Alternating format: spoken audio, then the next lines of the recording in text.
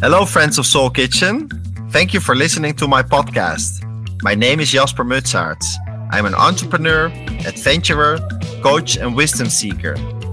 With Soul Kitchen, I interview people that inspire me, from TED speakers to social entrepreneurs, from activists to artists, from dreamers to seekers, from business people to spiritual teachers. With Soul Kitchen, I empower people to live their quest, and each episode contains a recipe for life. What is your quest? So welcome, friends, to a new episode of the Soul Kitchen. Today I'm talking to a guest who got introduced to me to another podcast guest, who is Maria, when we talked about self-empowerment. And my guest today is H.H. Leonards. She's the founder of the O Museum and the Mansion in Washington, D.C. She's also a friend of Rosa Parks and a writer of the book Beyond the Bus, Life Lessons and Leadership. And when I asked her if she wanted to know anything before we entered this podcast, or whether she wanted to prepare anything, she said, I approach things with an open heart, so we can just enter the conversation. I'm so happy to meet you today. So how are you doing? I am honored to be with you. I think we're kindred spirits, and I look forward to connecting to all the people that listen to you. Yeah, that's amazing. And you wrote this book about Rosa Parks, but not everyone that is listening might know who she is. So can you maybe remind the listener of who this magical person is? I did not know who she was for 3 years until somebody else asked me if I knew what she had done. So whoever doesn't know is not alone in the world. She was the mother of the civil rights movement in the United States. She is the person that sparked this civil rights movement in 1955 by refusing to get up and move to the back of the bus in Montgomery, Alabama. It was a gesture that was heard around the world, and especially in the White House and the Supreme Court. And you can start a movement by such a simple thing as just refusing to stand up is quite remarkable. And that she has survived all the other people at the time that were much more famous and in the news consistently because of a simple gesture. It's a lesson for everyone to learn. And before she was refusing to stand up in the bus, she was already involved in the civil rights movement. Can you share a bit about her background or her activities leading up to this famous day? That's a great question. And I don't get asked that frequently. And she wasn't asked frequently. It used to frustrate her that she got pigeonholed on just the bus situation. But in the 1930s, 25 years before the bus, Mrs. Parks began documenting rape victims in the South, men and women. And she did this in order to survive her own experiences. So her way of surviving horrible things that happened to her was to reach out to other people and make them document their lives so they could become whole again. And to teach the lesson that no matter what happens to you, there's someone out there that something worse happened. So reach out and help people. So she was offering a helping hand to people in difficult situations. And at her own peril, because in the South, it's not what it is today. We still have a long way to go, but she could have been killed easily for what she was doing. Yeah, because it was quite risky what she was doing. And it also led to a longer boycott, right? So how did her act kind of launch a movement? She was put into jail, and when she was let out, they met in the church, and they tried to figure out what they could do, and they thought they could do a bus boycott in Montgomery. So the bus boycott lasted 365 days. And at the end of the boycott, the city had lost all the revenue from not having anyone ride the buses. They integrated the bus system. So it was a huge gesture. No one thought they could hold out that long, but they did. And it got national press. So it was really quite extraordinary. And when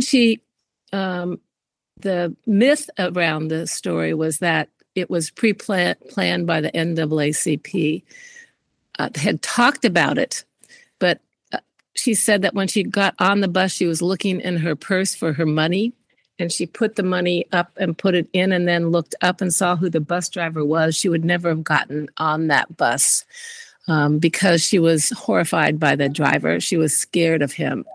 And in the South, if you were a single woman on the bus late at night, the bus driver would drive you to the end of the, meaning the only person on the bus, would drive you to the end of the bus line. You would be raped and the police would be there to join in. So she was petrified of him, and she was shaking when and she also, the myth was that she sat in the white section. She did not. She passed the sign that said whites only and went into the black section and sat down, and he recognized her and he went back to harass her. And that's when she said she got her strength from not standing up and moving farther back in the bus, because Emmett Till had just died a week before, and her mother had left his coffin open where he had been burned and charred for supposedly approaching a white woman. And it was the strength of that photograph that kept her glued to her seat. And she just prayed to the Lord because she was petrified. So things happen for a reason and in a sequence. So you mentioned and myths happen. Yeah. Also, the history is not necessarily his story. Because you mentioned a few myths have happened, like she was sitting in the white area, or I think there has also been a myth that she was like just really tired. And I watched this TED talk of a history teacher who wanted to clarify that certain things were clearly different. So can you maybe share your view on why history is not always being truthful, also in this case? I think that from the beginning of time, it's his story, and whatever works for whatever is happening at the time. People, you have, it's just, life is distorted, unfortunately. I don't know how to explain it, but it's human nature to write a story that's in your best interest, not necessarily the truth. Yeah, so it was in his, let's say, from a white man's perspective, the story. But there have been people that have been rewriting the stories or trying to make it accurate, including yourself. And Mrs. Parks also, she would be asked the same question over and over again when she spoke, and she would tell what really happened, and nothing would be changed. No. And in this boycott that you mentioned, I think Martin Luther King also got involved. So how was the relationship between Rosa Parks and Luther King in this movement? So she had heard him speak. He was an extraordinary speaker in church. And when they got together to discuss what they were going to do after she got out of jail, they came up with the Montgomery bus strike, and she suggested that he be in charge of it. And he did not want to do that. So she sent him letter after letter and spoke to him many times about why it was important that he do this. And finally he agreed. But one of the best things in her letters and conversations with him was, you're new in town. No one has anything bad about you to use against you when you start this movement. So it was another lesson in leadership. It was meant to happen, but it was an accident because he really didn't want the position, and she pressured him into it. And it changed history. The two of them were parallel lives the rest of their lives, and impacted millions. So it's beautiful that they connected and could accelerate this movement. I also, if I understood correctly, at some point there was also a slight disagreement between them how they should move forward with the movement, right? Yes.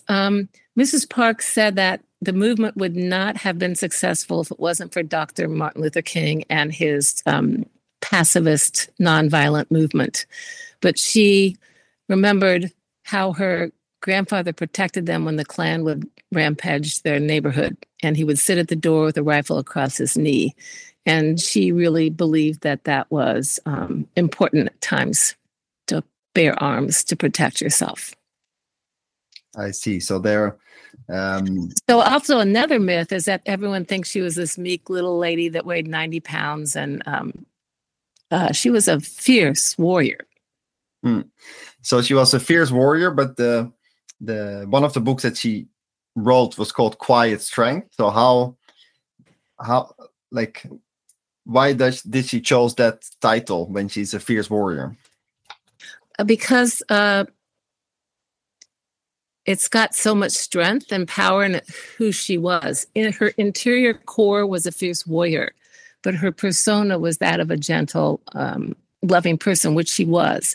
She believed that love is all that matters. It was her mantra her entire life.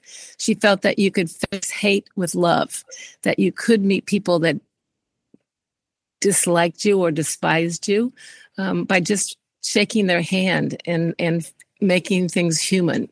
And she spoke about that a lot, but it was an incredible balancing act. You never saw her get angry. You never saw her with any harsh words against anyone, but she did speak the truth. So she was a tough cookie and would tell you what she felt, but never in anger. And she chose her words wisely so that she had this special power. And she didn't speak frequently. She only spoke if she had something to say. So she thought very carefully before she spoke. And that was her quiet strength. And also, the quiet strength came from you could sit in a room and simply hold her hand, and she would channel through you. That is an extraordinary power. So she combined this inner strength and inner fierceness with like a quiet strength from the outside, in the sense that she would not use anger to move people. And what's also extraordinary is she became a member of the Black Panther movement, which is a very militant group in the 60s, but that she was the only person the FBI didn't follow because they didn't think she was a problem. So that's also very interesting.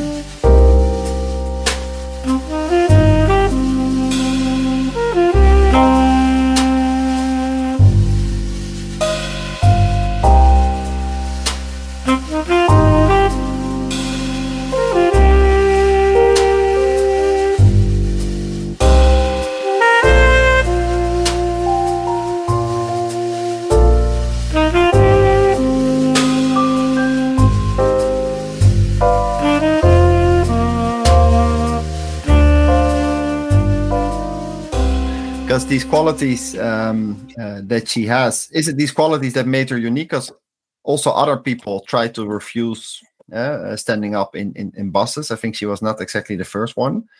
So would you say these qualities? Huh? Go ahead. Yeah. So is it these qualities that made her start this movement, or is there also a certain incident involved or luck?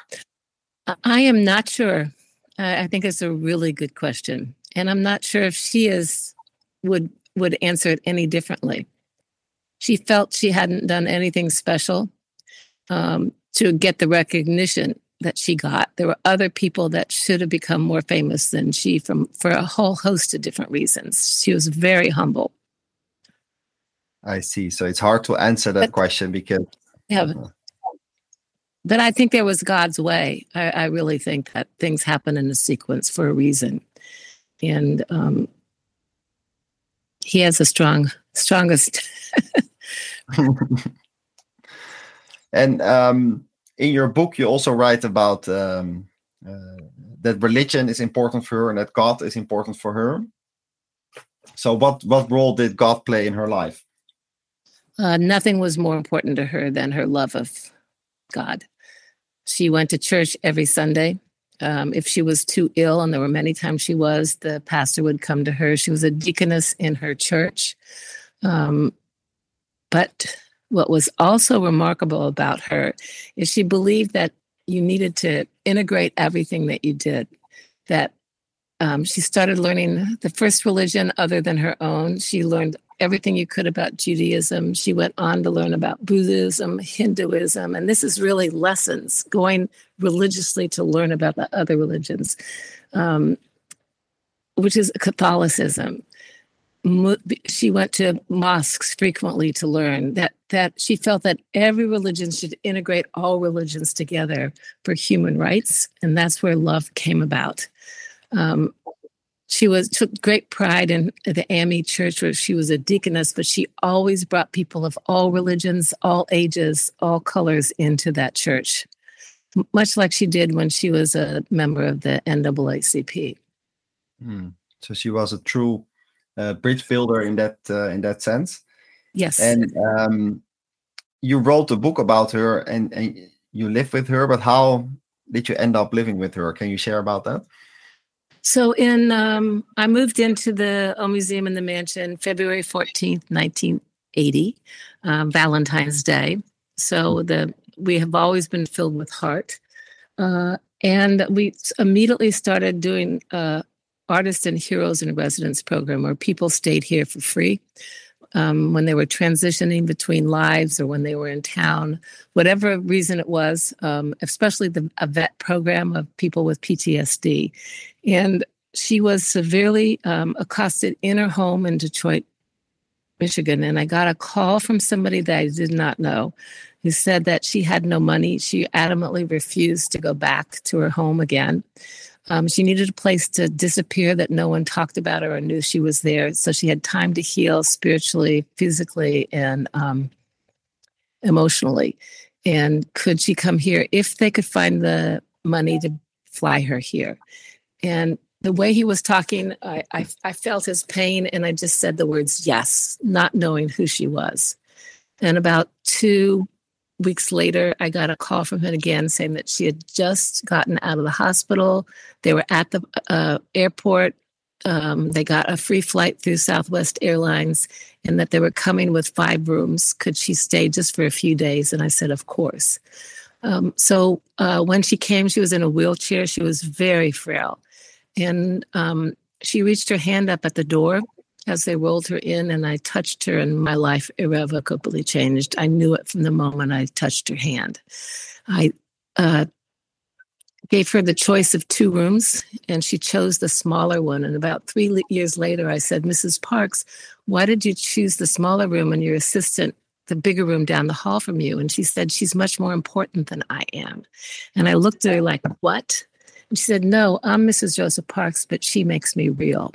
So that also shows you how humble and authentic she was. She was always giving to other people, but she loved her room. And she didn't leave her room, I would say, for about 6 months. She was so severely assaulted that her pacemaker was dislodged. And also spiritually and emotionally, she had a lot of healing to do. But what was remarkable, you talk about history. If you go and Google Mrs. Parks's assault in Detroit, you'll see that she went to the hospital and was released right away and went home. She was of such sound mind that she had everyone in the hospital sign NDAs that she was never there, because she didn't want the children of the world to be afraid that in their home they could be assaulted. Like she was afraid as a small child with the Klan coming into her home. So it really tells you that this special person deserved to become a hero and was a true hero. And that's a beautiful story. So you really seem to be someone that trusts lives. The things that come to you, you trust them, and you invited her to your house. And how has it changed your life, or how has it influenced your life? I didn't realize how deeply she had changed my life until I started writing this book. And when I promised not to tell anyone that she was with me, I kept that promise until 2019, many years after she passed. I think she died in 2005 because of that promise. And the Library of Congress was doing an exhibit on her, their first single person exhibit they'd ever done. They'd always done genres at the library. And they had come across photographs of us and some notes and asked me if I would write about her soul, not about the history of her, because I really don't know much history. I'm not a great student, but I know who she was from our experiences together. So I said yes, and that's how the book evolved. So while writing the book, I learned about how much impact she had on me. From even the two of us used to write together. I didn't realize she was my what is it called? My muse. Mm-hmm. Because so much of what I wrote was really coming from her until I wrote this book. And I say in the book, I wished I had known this so I could have thanked her while she was alive. But I think she hears me now, and we still have conversations. And if you come to visit the O Museum in the Mansion, which is in the heart of Washington, D.C., you will also feel her presence here. Yeah, that's the power of forever. I read, talking about your museum, I read about it, and it comes across as a very special place. Can you share a bit more about why you've started this, what the purpose is, and how it is evolving? I started with no money, no business background, no art background, no design background. But I started with the visions that God gave me of the way the world could be if we integrate it with hope and memories and love and art and music. Because art and music are motivators to your soul. And objects bring back memories that you might have forgotten about yourself that you put on the shelf. So when you see them, you feel where you were at the time they impacted your life, and you recenter yourself. So that was really the emphasis of creating this place. And part of the soul of your place is that you allocate part of your rooms to artists or to people who need it. Arts, yes. Can you share more about that program or that idea? Yes, probably 80% of our rooms are used by our artists and heroes in residence, which is the way life should be. So the 20% is by people that can afford the full price, and they gladly pay it for the experience of spending a night in a museum. We were listed in Forbes magazine as the top 7 hotels in Washington, D.C., which is really quite extraordinary because the other 6 are owned by billionaires that have all this money to place into what they're doing. And we have, I have no savings account, but I have the grace of God and the purpose behind the house. So we've been able to survive for 43 plus years, even with the pandemic, with no savings account because of our mission and vision. And people help. It's really quite extraordinary. They give of their time. They give money, they donate, but it's mostly they give their expertise and their ideas to make this survive. And that's what people in business sometimes forget. They think that business should be money-driven and profit-driven, and it's quite the opposite. If you're mission, vision-driven, you will survive. That's beautiful. It reminds me of, I know one person in Amsterdam, and he helped a homeless person to find this person a hotel. And then the idea got so much publicity that this hotel decided to do it more structurally. And now he tries to engage other hotels also to kind of do what you're doing. So I think it's a beautiful idea. And next to Rosa Parks, can you give another example of an artist that is living in your hotel or has been living in the hotel? We have an anonymity policy where we don't talk, okay. But they range from famous scientists, politicians, lawyers, to people that have just had a change in life that aren't able to function all the time. Or it's musicians that managers stole all their money and they wake up one morning penniless when they thought they had millions. So it's just a range of people. But when you walk through the halls, you'll see lots of books and photographs of people that we have helped. A lot of signed guitars come from these artists. We have Prince's Purple Rain jacket, which is really a highlight of being here. It's really quite extraordinary. So you have to come visit. That sounds like a great idea. And I understand that you have this anonymous policy. Going back to Rosa Parks, so if you extrapolate the experience that you've had with her and some life lessons, you already mentioned a few, how would you summarize the life lessons for listeners? I think be open and say the words yes. And it goes back to creativity. When you say yes, you open the door to possibilities. Be true to your word. Always say what you're going to do. Love is all that matters, and always that should be your focus, no matter what you do. Seize the moment. Mrs. Parks taught that to me over and over and over again,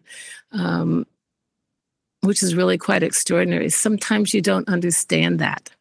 And I'll give you an example.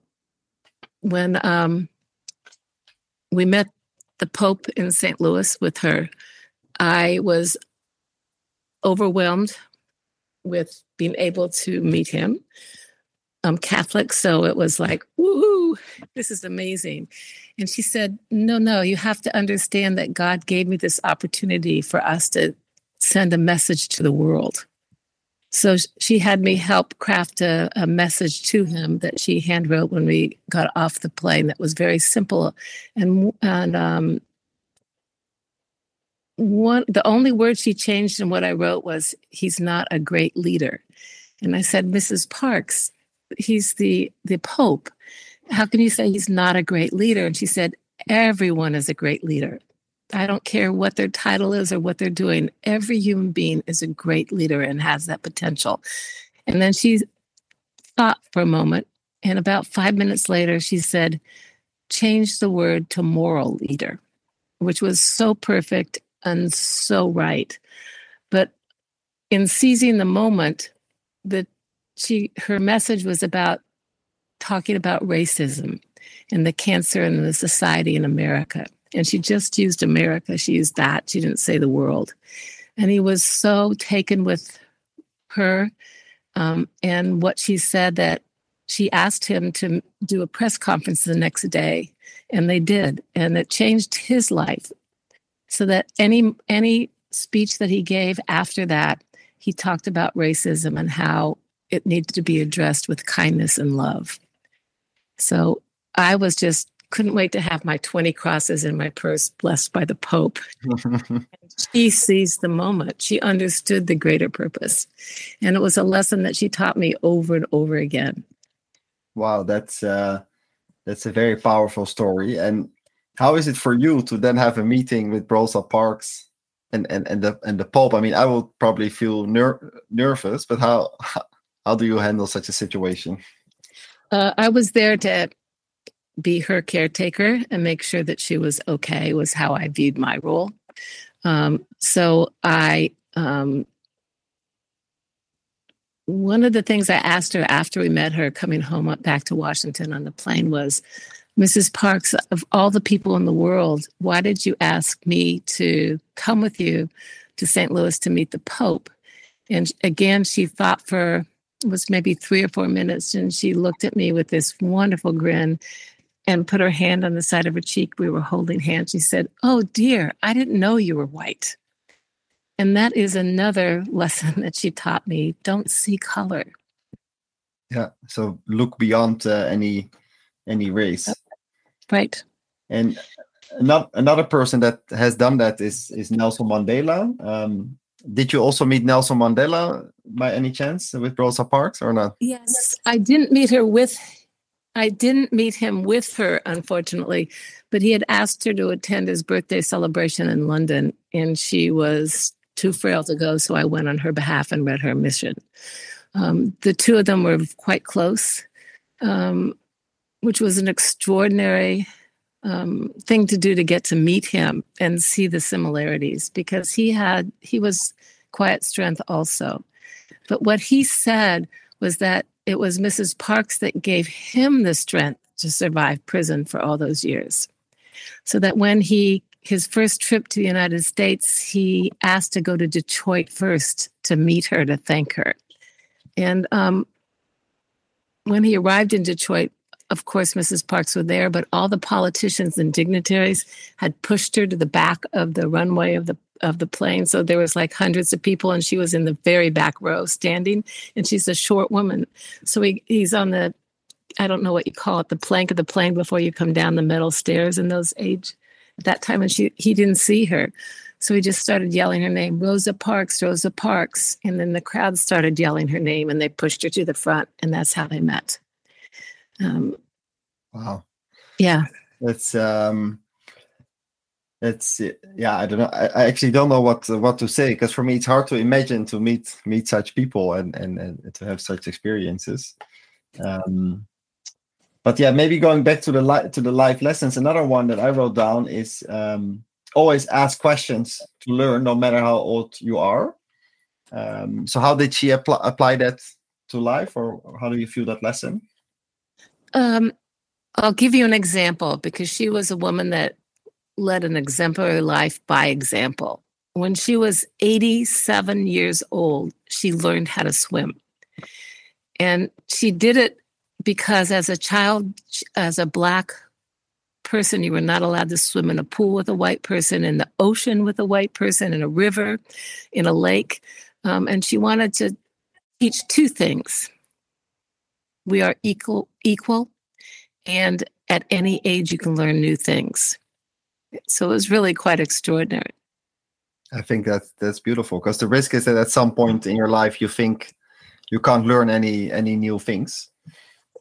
She learned how to use computers. She had seen me using my computer all the time because I have very bad handwriting. So she actually started to learn how to use computers, and in her institute in Detroit, she had children teach the seniors how to use the computers, which is also smart of her, so that they bonded the 70 and 80-year-olds with the small children that were 4 years to 18 years old in her institute. That's beautiful, because she, talking about her institute, I think she founded the Institute for Self-Development. Yes. Where she's probably sharing some of her wisdom with people. Can you share more about that institute, and is it still functioning? Yes. So what's interesting in another lesson that she taught me was about, from her example of here, where she didn't go out of her room for 6 months to make herself better. When her husband and brother died within 2 months for each other, she checked herself and her mother, who was living with her, into a nursing home because she felt she was so emotionally distraught she couldn't take care of her mother, let alone herself. And she stayed in the nursing home in Detroit for 1 year. And as she healed from the death of her beloved husband and brother, she came up with the idea to create the Rosa and Raymond Parks Institute for Self-Development. So when she came out, she had purpose in life. She had direction. She could survive her pain by helping the inner city children learn what she had learned. So you're exactly right. And yes, it is still going on today, which is really wonderful. And how does it practically look like? Do people need to apply, or they collaborate with schools, or how do they implement it? I am not sure how they get people involved, to tell you the truth, but I think people just call and say they need help. Yeah. They do food banks. They teach gardening in the inner city. It's really a wonderful group of people. Yeah. And another institute is the 51 Steps to Freedom, of which you are a founder, if I understand it correctly. Like, what is the 51 Steps to Freedom about? It's connecting the stories in Washington from the late 1700s to current, but telling them through the stories of what's not necessarily in the history books, to connect a sense of pride and heritage in what's happened through the civil rights movements and the human rights movements, and telling the stories of white people that have helped black people that have helped white people. There's a very prestigious university, and I'll use this as an example, in Washington, Georgetown University. And it was co-founded by a white and a black priest, and no one knows that story. They know about the white founder. They know about Father Healy, but people don't realize that Father Healy was the first African-American Jesuit priest in the United States. So telling that story, but making it live, not just with words, we're doing augmented reality. So at Healy Hall, we're going to have, through the use of computers, Father Healy coming down the stairs and embracing his co-founder, which is a huge statue in front of his building. So it's a wonderful project. And I was curious, how did you get interested in civil rights, or also African American themes? Like, what motivates you? I think that without knowing it, Mrs. Parks affected me so deeply when she was here. And it really came from her lessons and her stories. once I found out who she was, she asked me, which is about 3 years after she started living with me, she asked me to travel with her throughout the world. And so I got to sit and listen to the stories, and also the stories of pain that were shared in these meetings. And it was all meant to happen. It was God's will. And how long did you travel together? Was it like a long world trip that you did, or was it multiple trips? So she would come back here from the trips. Sometimes she would go to Detroit. I would not go to Detroit with her because she had such a backup of people that helped her at her institute. But it was about 7 years that I got to go and travel with her. And the best thing of traveling with her is holding hands on the plane. Because the power of that is people forget that you don't have to speak. You don't have to have a lot of words, that you can share moments. And those are the moments you remember the most. I see. So you don't always have to, you can be selective in when you speak. Yes.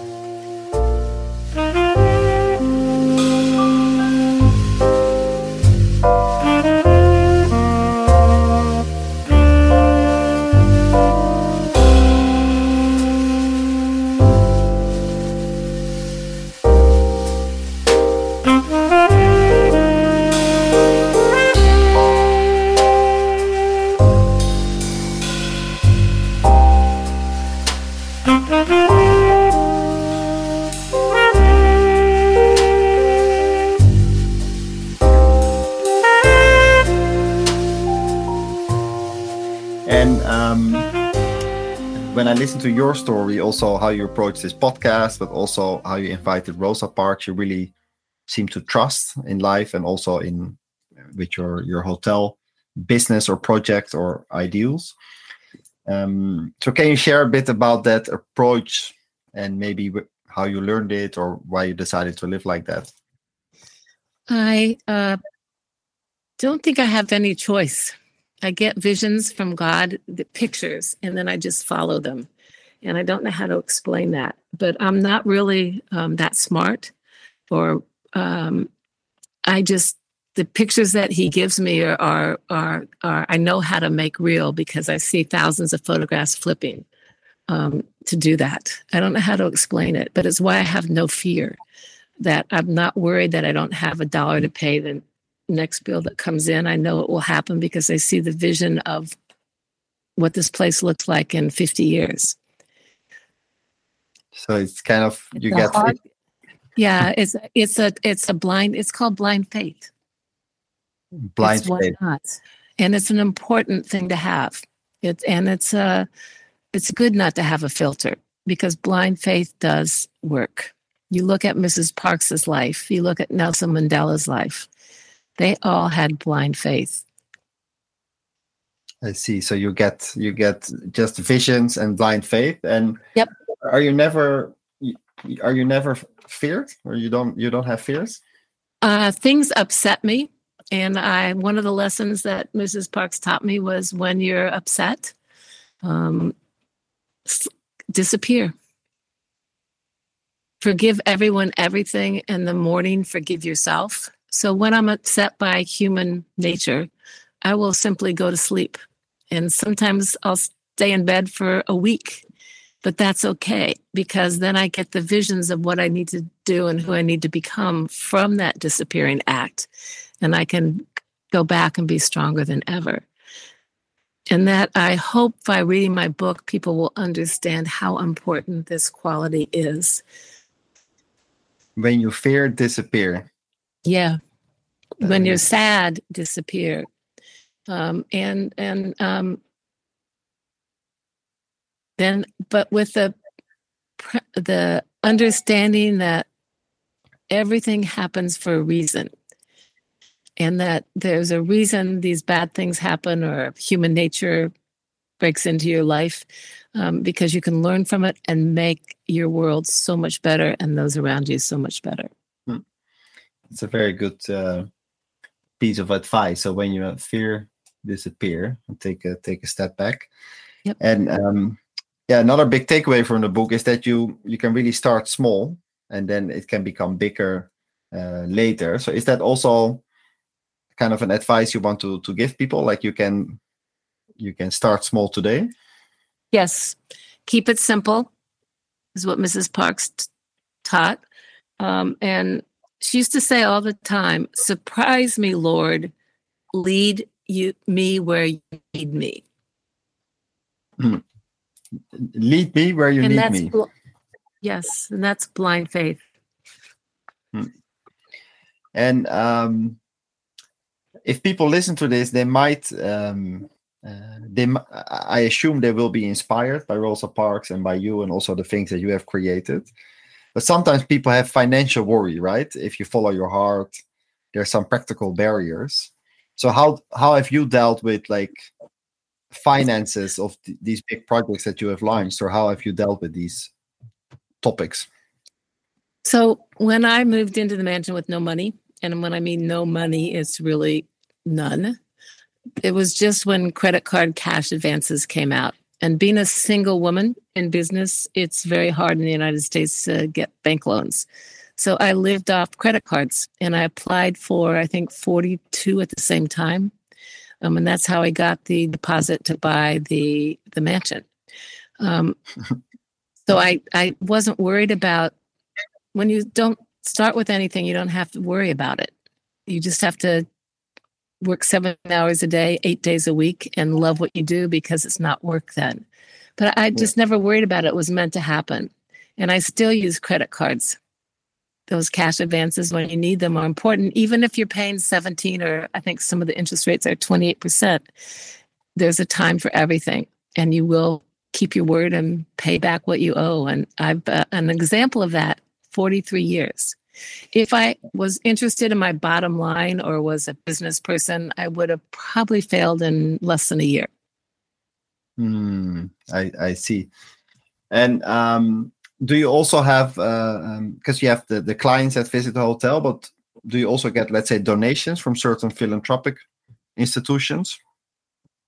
More from philanthropic individuals. Some institutions do through their individual. We have, during the pandemic, the city of Washington, we've been very fortunate to get some grants from them to help us survive. And also during the pandemic, we were closed for 10 months.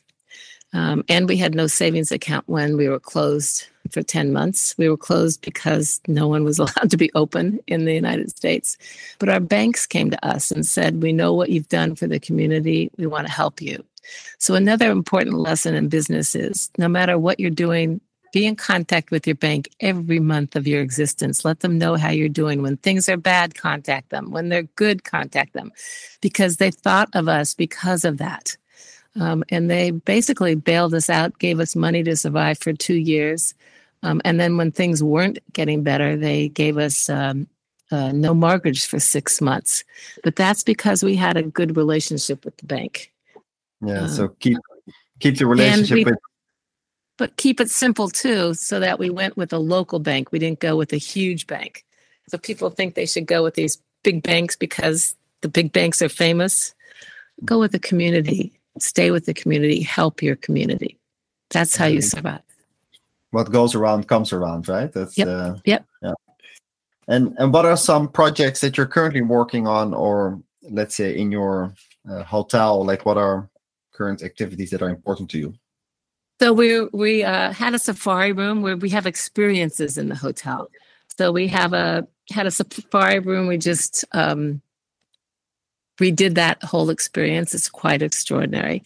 We have Halloween is very big in the United States. So we created an experience during the pandemic that is Halloween oriented in there are 110 rooms here. So there's a lot, and every ceiling is different to get people to look up and understand you're just a piece of the world. But we created a Halloween area, which is crazy fun for people. We have a pop culture room. We have a log cabin, in a 2-floor log cabin in the center of the mansion that makes you feel like you're in an urban area. You're out in the woods in Colorado or in the Alps. It's really quite wonderful. The back of the bed is a fish tank. So there's all these different experiences that when people come here, they go, why not? And they go home and they repaint their house, or they put their 80 secret doors here. that take you on a different journey in search of yourself. So the doors are really about finding who you are again and rediscovering yourself and reprioritizing your life. So the house is really a sanctuary. So and it is about what your podcast is about physically. Yeah. So it's a physical soul kitchen in a way. Yes, exactly. People can rediscover who they are and unleash their creativity and their purpose. And the safari room, can you elaborate what happens there? It's like you literally journey? You go into another world. Each experience here is going into a different piece of yourself and a different piece of your memories in order for you to, because so many people put their past in little cardboard shoeboxes on the shelf and they forget who they are. So by seeing these objects and listening to the different genres of music throughout the house, and people re-anchor. And I haven't heard about many hotels where that's the purpose, right? Helping people to rediscover who they are, to be honest. So how did you come up with that idea, or why is that purpose important to you? Did you have to re-anchor yourself at some point in your life? When I came to Washington, D.C. from Indiana, I wanted to help my country. I had tried to join the Marines. It was the first year women were allowed in, and in a conservative state, my local Marine recruiting office did not want women, so they kept on losing my paperwork. And after the third time, I said to my best friend in high school, I'm going to come to Washington to help my country. And I came to Washington as a nanny for 7 kids because I didn't have money, and I thought that would be a great way to discover the city, and it was wonderful. But I didn't meet anyone that wanted to help anyone but themselves. It was me. And that was very disillusioning for me. And that's where the idea of the house came about, that people came here to help, but they lost sight of others and focused on themselves. I'd say it's drinking the Kool-Aid. So by creating in the center of town, the Kool-Aid of me. The Washington Kool-Aid, that you're just focused on yourself. Yep. Help me. If you're not important enough, I'm ripping up your business card. That kind of mentality. Or if you don't believe in what I am, you don't exist. And I thought there should be, through the use of music and conversation and the arts, all of the arts, and also science, because I view scientists as the highest form of art. They see the bigger picture and they never get credited with being creators, but they really are. They change the world. So by the combination of all those senses, people can refocus on who they were and then who they can be. I see. And that's why we survived, because of that vision. Because you had a deeper vision and a deeper purpose. Mm-hmm. Yep. And an important part of like re-anchoring yourself or having a new vision is also letting go of certain things. So do you facilitate the letting go as well, or does that happen naturally? I think I view my role as being on the outside of a picture and creating the stage for other people to create on. So I view myself as being invisible. And I think if you journey here, if anyone comes here, it's our website is omansion.com if you want to visit, or omuseum.org if you want to tour. But through the different things that are here, by your own power, you re-anchor yourself. It's not because I'm physically here. Something magical happens here. Miracles happen here every single day. Little miracles and big miracles. So it's pretty wonderful. You're making me curious. I spent 2 years ago. I left Amsterdam, and then I spent 6 weeks in a spiritual community in Costa Rica, in the jungle of Costa Rica, and it was a beautiful place for letting go of certain parts and evolving into a new person, because the space just facilitated it, by the people and also by the fact that it was a bit isolated from anything else. So I can imagine that a place can be a driver for transformation. And then when people come to your place, things happen. Then afterwards, can you sometimes track what happens to them, or is there something to stay in touch, or is it more the experience and then they leave? People stay in touch, which is really quite extraordinary. And I'll give you an example of one of the miracles that happened here. We had 2 hotel guests. They were not part of our Artisan Heroes in residence. They were full rate. They were here for a technology conference, and they were sitting in what we call the Mediterranean room, having coffee in the morning, just talking to each other. And strangers in hotels don't talk to each other. Here they do. So I went through and asked if they needed anything, and they said no. And about a half hour later, I went through, and one of the gentlemen that was sitting there was crying. And I said, "Sir, are you okay? How can I help you?" And he said, "I have to tell you what just happened. We're sitting here talking, and we find out that we're at the same conference, and then we find out that we grew up in the same town, and then we found out that we were next door neighbors. When I was 7, he was my best friend for years. And then my parents put me in a car and we started driving. And a couple hours later, they said, 'Oh, by the way, we're moving.' I never got to say goodbye to my friend. And this is him. And all these years, I never had a friend again because I was afraid of losing him. And God brought us together here. And if we hadn't talked, we wouldn't have known."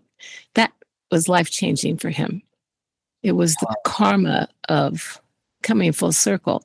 And at the time, there wasn't the technology for them to stay in touch. They could have today. And how interesting it is that they both went into technology to try to connect, because his best friend had the same emotional response that he did. He never had another friend. And then they met and they learned a lot. Wow. And there's another example. We had somebody that was in the travel business and took tours to India and Africa. And every year for Christmas, we were open Christmas Eve. We gave away free food. We would have about 1,000 people through here on Christmas Eve, but they brought their whole family every Christmas Eve for about 20 years. And they were just ready to downsize, and they were very sad that their children wanted nothing of their experiences. And they had bought these things as they were on tour. They had documented everything of what city they found it in and what it meant to them. And so we have a big truck, and we went and picked up 4 truckloads of their travels from their heart. And one of the pieces was a small child's desk hand-painted from India.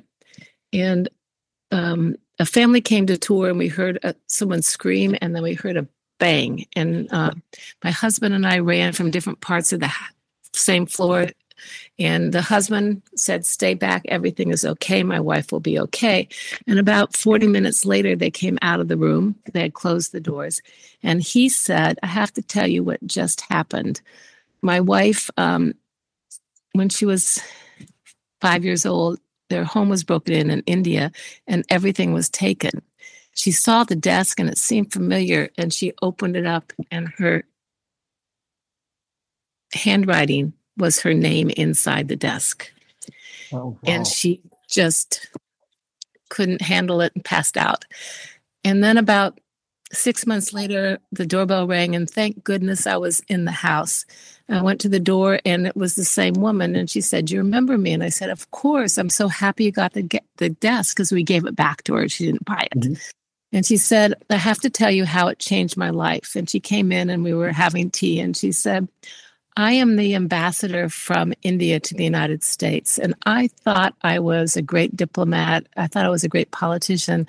And I realized that from that incident of the theft when I was small, I didn't trust anyone. The last 6 months of my being ambassador from India, I began to believe in what I was being told. And I'm now going back to India with a whole different mission in my life because I became whole with the karma of getting my desk back from childhood." Oh, so you and I got to call the people that were sad that their children didn't want anything and tell them that story. And it was like karma for them too, because they felt so empowered by having that magic happen. I see. So you restored her trust in life, basically. Well, I didn't. the experience of being here did. The magic of what karma, whatever word you want to say. It wasn't about me. No, I but just gave the space. The place experience. Well, so transformation is an important part of the place. People's lives are transformed for the good. And Soul Kitchen is a place where people find recipes for life. And normally I ask the person that I interview what their recipe for life is. But now I want to ask maybe two questions. So let's say your recipe for life, and then Rosa Parks' recipe. And of course, you already shared. But if you had to reflect, how would you synthesize it?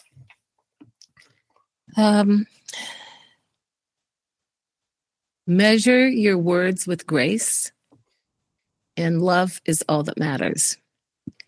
I think those are the two two biggest things. Seize the moment and understand that at all times in your life, thank God.